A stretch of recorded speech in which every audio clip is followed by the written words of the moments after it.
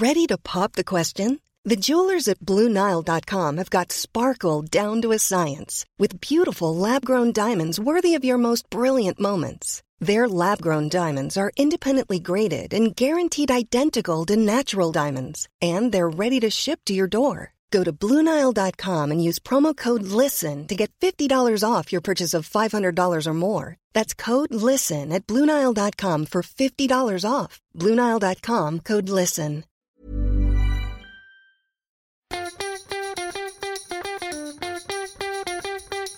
From Barangaroo Studios, the AusBiz COB is the key stuff you need to know about the day in business and finance.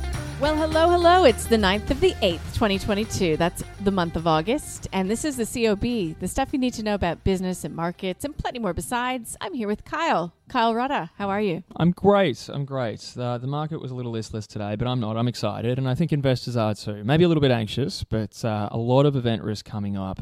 We didn't see a great deal of movement on the market overall, but still plenty going on. It's fantastic. Yeah, I'd agree. I mean, when you've got the big banks and the big miners working against this market, yet we still did see a 2-month high today, briefly, however, and still did end in positive territory. I'm going to take it. I'm going to put my little optimist hat on and say it was nice to see some green on screen. Yep. Look, the S&P ASX 200 was up by roughly 0.1%, but sitting above that 7,000 level. And, you know, in terms of sectors, we saw the technology sector lifting. Yep. We did see tech in the US do not too poorly and moody. What have we been calling it all day? I think it was mixed and moody. Yeah, mixed and moody session on Wall Street. And Megaport did its part. It did. I'm the last person you should be asking about Megaport fundamentals, but every day I sit here and talk about the most followed companies on the AusBiz platform, and you always wait to see where Megaport's trading because it's been awfully volatile and for the most part in a bit of a bear market. But the result that was handed down from the company today was, well, I guess welcomed. Yeah, revenue was up by about 40%. Loss narrowed.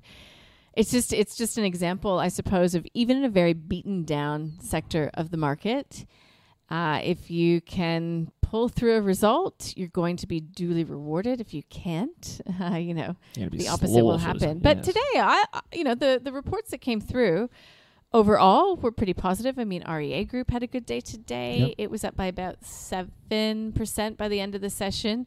I think that's what drove Domain shares higher. Yeah, it was up, makes sense. In terms of percentage terms, it was actually the leader today on the 200. So yeah, interesting times. I get a bit of a disappointment coming through from Charter Hall Long Whale REIT. I didn't have a lot of time to read into the detail of that report, so I'm not going to put you on the spot either. But I thought that the NAB quarterly update was interesting insofar as some of the commentary coming through. You too? Well, yeah. I mean, first and foremost, the stock was down 3.5% by the end of the day. But, I mean, Ross McEwen was fairly sanguine on the outlook for the Australian economy for the most part. And the Australian consumer. And the Australian consumer as well. You know, it's the same line I think we keep hearing, which is strong balance sheets, resilient labour market. Things are going to get a little bit tighter going forward, but they're not going to fall off a cliff. And I think that's... Well, I mean, obviously, and I'll let you do the plug in a second, we're going to get the CBA results tomorrow and obviously the commentary from management there. But we're going to be looking for perhaps some kind of affirmation of that in the CBA's results as well, that, you know, things aren't, again, going to fall off this horrible cliff. Yeah, I suppose, you know, all the positive commentary about mortgage holders being ahead on their payments, 70%, and saying that its customers look well placed to be able to deal with rising inflation. Look, the upside from rising interest rates certainly wasn't coming through in a meaningful way. Net interest margins tightened, and costs were flagged. 4%, I think it was. Yeah, and so that's going to be a real focus on the market continually. So we talk about it ad nauseum. Sometimes I like talking about it, but anyway, it's just that, you know, this cost and the ability to pass on those rising costs to consumers. And so, yeah, ahead of its result tomorrow, CBA was down by 1.7%. That's not a great performance from the nation's biggest bank. So net interest margins, costs, what they're seeing at the coalface in terms of borrowers and the Aussie economy. So that's what we'll be looking for. It will be. And it's just as a bit of an aside too, it's a great chart going around on Twitter, which I probably should chuck up on the show if I find it again. Just looking at kind of the more long-term trend in the fall in bank margins, where everyone's getting caught up in this, it's a rising interest rate cycle. It's ought to be, we should see a sort of net interest margins expand. But there's more to the picture than just low interest rates. So it's going to be, fascinating what we get out of CBA tomorrow. Mm-hmm. Okay, and we will be speaking with Matt Comyn, Yay. the CEO, at about 2:55 live. He's going to be sitting down with David Koshi to talk through all of that, and looking forward to it. But really, I'm really getting into reporting season, as you know, and we had a good chat with Dave. You had a good chat with David Lane. I did have a great chat with David Lane. I always have a great chat with David Lane, but he gave us a nice little primer on what he's looking out for. And in fact, CBA was one of those names that he was suggesting that, I guess it's kind of a sentiment story that maybe the pessimism's been a little bit over-egged a bit and there's the opportunity for upside. But he also talks about perhaps some areas of the market which, could be, in for maybe a rude shock from their earnings. So dogs and darlings, I think we called it today. Okay, good. I like it. Yeah. So also he comments on REA Group for those of you out there who are wondering what the future holds, because I read a bit of analysis on the REA Group result, one of which was from Elise Kennedy over at Jarden, a friend of the channel, and she said that it was a pretty optimistic outlook being painted by the company. Obviously, there's big macro risks, but she's pretty positive. She's still overweight with a $133 price target on REA. You can listen to some analysis, on our website. So we obviously can't put all the links to all the great interviews we do each day in the show notes. It's just too many. Yeah, well, tune in, or if you don't have the time to watch all day, every day, you can catch up at night, and we have an interview with Owen Wilson, who is the CEO of REA Group. And mea culpa, I did make him laugh. Perhaps I wish that question didn't come out of my mouth in the exact way that it did, but I got a belly laugh from I'll the have to CEO go of watch REA that. Group. I missed I actually that. think he was laughing at me, but it's okay. My That's skin's right. thick. No, A couple other interviews that you can listen to via the show notes. Luke Laretive, another friend of the channel and one of our faves from Seneca Financial Services. You did a lot of these interviews today, I got to say. I had a busy day. It was a good day. I had a busy day. Galileo Mining. I've spoken with the CEO of Galileo a couple times, so I'll be listening into that to see what Luke has to say. Very volatile. Plenty of people say huge prospects, but still, in the exploratory phase. Don't want to get too excited about that one. And also one stock that the guys at AL Capital are very happy to buy now. Right. So that's available via the show notes as well. Totally screwed up the segue that we could have done to our stock of the day, which was NAB.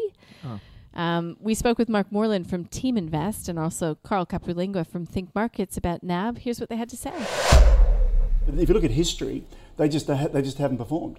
And the other thing they've got is massive political risk. Because if they start pumping up interest rates, the market will start screaming, and they're limited really of what they can do and who wants to move first. But of the banks, if you do want to invest in banks, CBA has been by far the best performer over time. NAB's been the worst, and ANZ and Westpac are in the middle. So I wouldn't touch NAB. So I don't think you want to rush out and buy these things here. I think often they trade in ranges. So again, look at the chart and have a look at the range on National Australia Bank. It tends to bounce off that sort of 26, 27, and that tends to get sold pretty hard off the sort of 32, 33. If I had to pick one, that's really tough. Maybe Westpac seems to be the least overvalued, and it seems to have the best dividend yield if that's what you're looking for, with probably, if I squint, the best growth outlook. So I'm going to go hold on NAB on the basis that the chart is still moving towards the top of the range, but really be attentive for what happens when you get there. So that was the stock of the day. You can listen to that analysis in full if you like via the website ausbiz.com.au. If you're not watching it, I don't know why what are you you're doing not. with your life? Look, a Computer Share has reported after the bell. I think it's worthwhile pointing at that. Full year net profit at $227.7 million. So that is up by 20.5%. Full year revenue up by 12.3 to $2.57 billion. It says that it's got a pretty confident outlook and it's expecting earnings per share to increase by around 55% in FY23. So computer share benefits when interest rates rise. So that's a pretty positive update. I'll be interested to see how those shares react when trade gets underway tomorrow. And that's my reminder to make sure that we get our coverage all lined up for the morning. Iron ore futures retreated. So that's not great for the market overall. That's why we saw those big miners down. Throughout the day. But, you know, when we're talking about what NAB's CEO Ross McEwen is saying about the Aussie consumer and businesses out there, we got a read on business confidence today coming from NAB. What did you make of it, Kyle? Well, I mean, I guess there was two sentiment surveys today. We had, which is somewhat unusual. They don't normally stack side by side, but we had the Westpac Consumer Sentiment Survey, and then we had the NAB Business Confidence Survey. Consumers are feeling even worse than they were. I think it fell to a 10-month low, down 3%. Yeah, that's not good. That's not a new story, though. Interest rate rises, cost of living pressures, people feeling quite pessimistic about the future.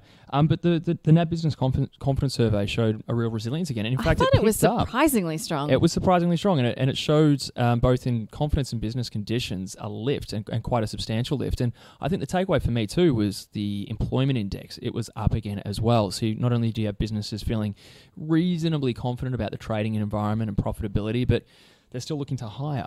So you sort of match that against the consumer sentiment outlook. And to be fair, in that consumer sentiment survey, the results as it related to labour market conditions were reasonably positive.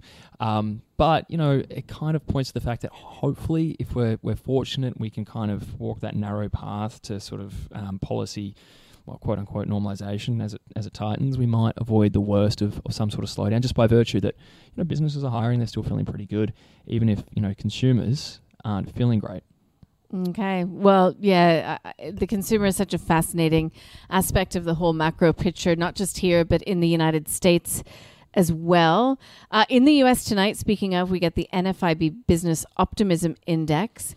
We've got another economic optimism index coming out as well with unit labor costs and non-farm productivity on the agenda. So it's all leading into the big risk event of the week, which is the inflation report. Comes through on Wednesday in the U.S. So I had a good chat with Chris Weston from Pepperstone. You know him. And he said anything 8.8, 8.9 and above, you will see 100 basis points being priced into markets immediately. He said anything under 8.5%, and that will be a real surprise as well. And so you would see a lot of pressure coming through on the US dollar. So it really has the prospect to be a flashpoint for markets this week, and for good reason. Yeah, obvious reasons as well. And I think it is. It's like after that non-farm payrolls print, we had, I think it's 60% chance priced in of a 75 basis point hike from the Fed in September. And that sort of shifted from, everyone's kind of settling that, we go 50 in September only a couple of weeks ago. So, yeah, it's going to be huge. It has been huge. Every CPI release out of the States for the last few months has been huge, mostly because it would seem, and, far be it from me to say because I've got none of the talent to be able to do it myself, but forecasting for economists seems to be like throwing darts at a dartboard. No one's been able to really get down what inflation's been doing month on month. Yeah, I think it's every data point is hugely important at this stage as we continue to mull recession, whether it's a short, sharp recession, whether it's a deep recession, long, prolonged, and shallow, who knows. I've yet to have, a consensus reached in my conversations. Don't know about you, but there you go. I look at the US yield curve and it's down to negative 45 basis points, which is the slowest it's been in 23 years. So there's a point of trivia for you all. Shares ended higher today. Gold, tech stocks looking good. The financials, as I mentioned, really did drag NAB in particular after flagging those higher costs. So we will continue to stay on the lookout for reports coming through tomorrow morning, not just, also in the U.S. Don't forget we're still in the quarterly reporting season there. And looking forward to CBA. That always drops, if I remember correctly. Yeah, like way before. Yeah. Announcements usually hit the ASX at 8:30. So, look, you and I better get some sleep tonight. Oh, Have a good one. Thank you. You too.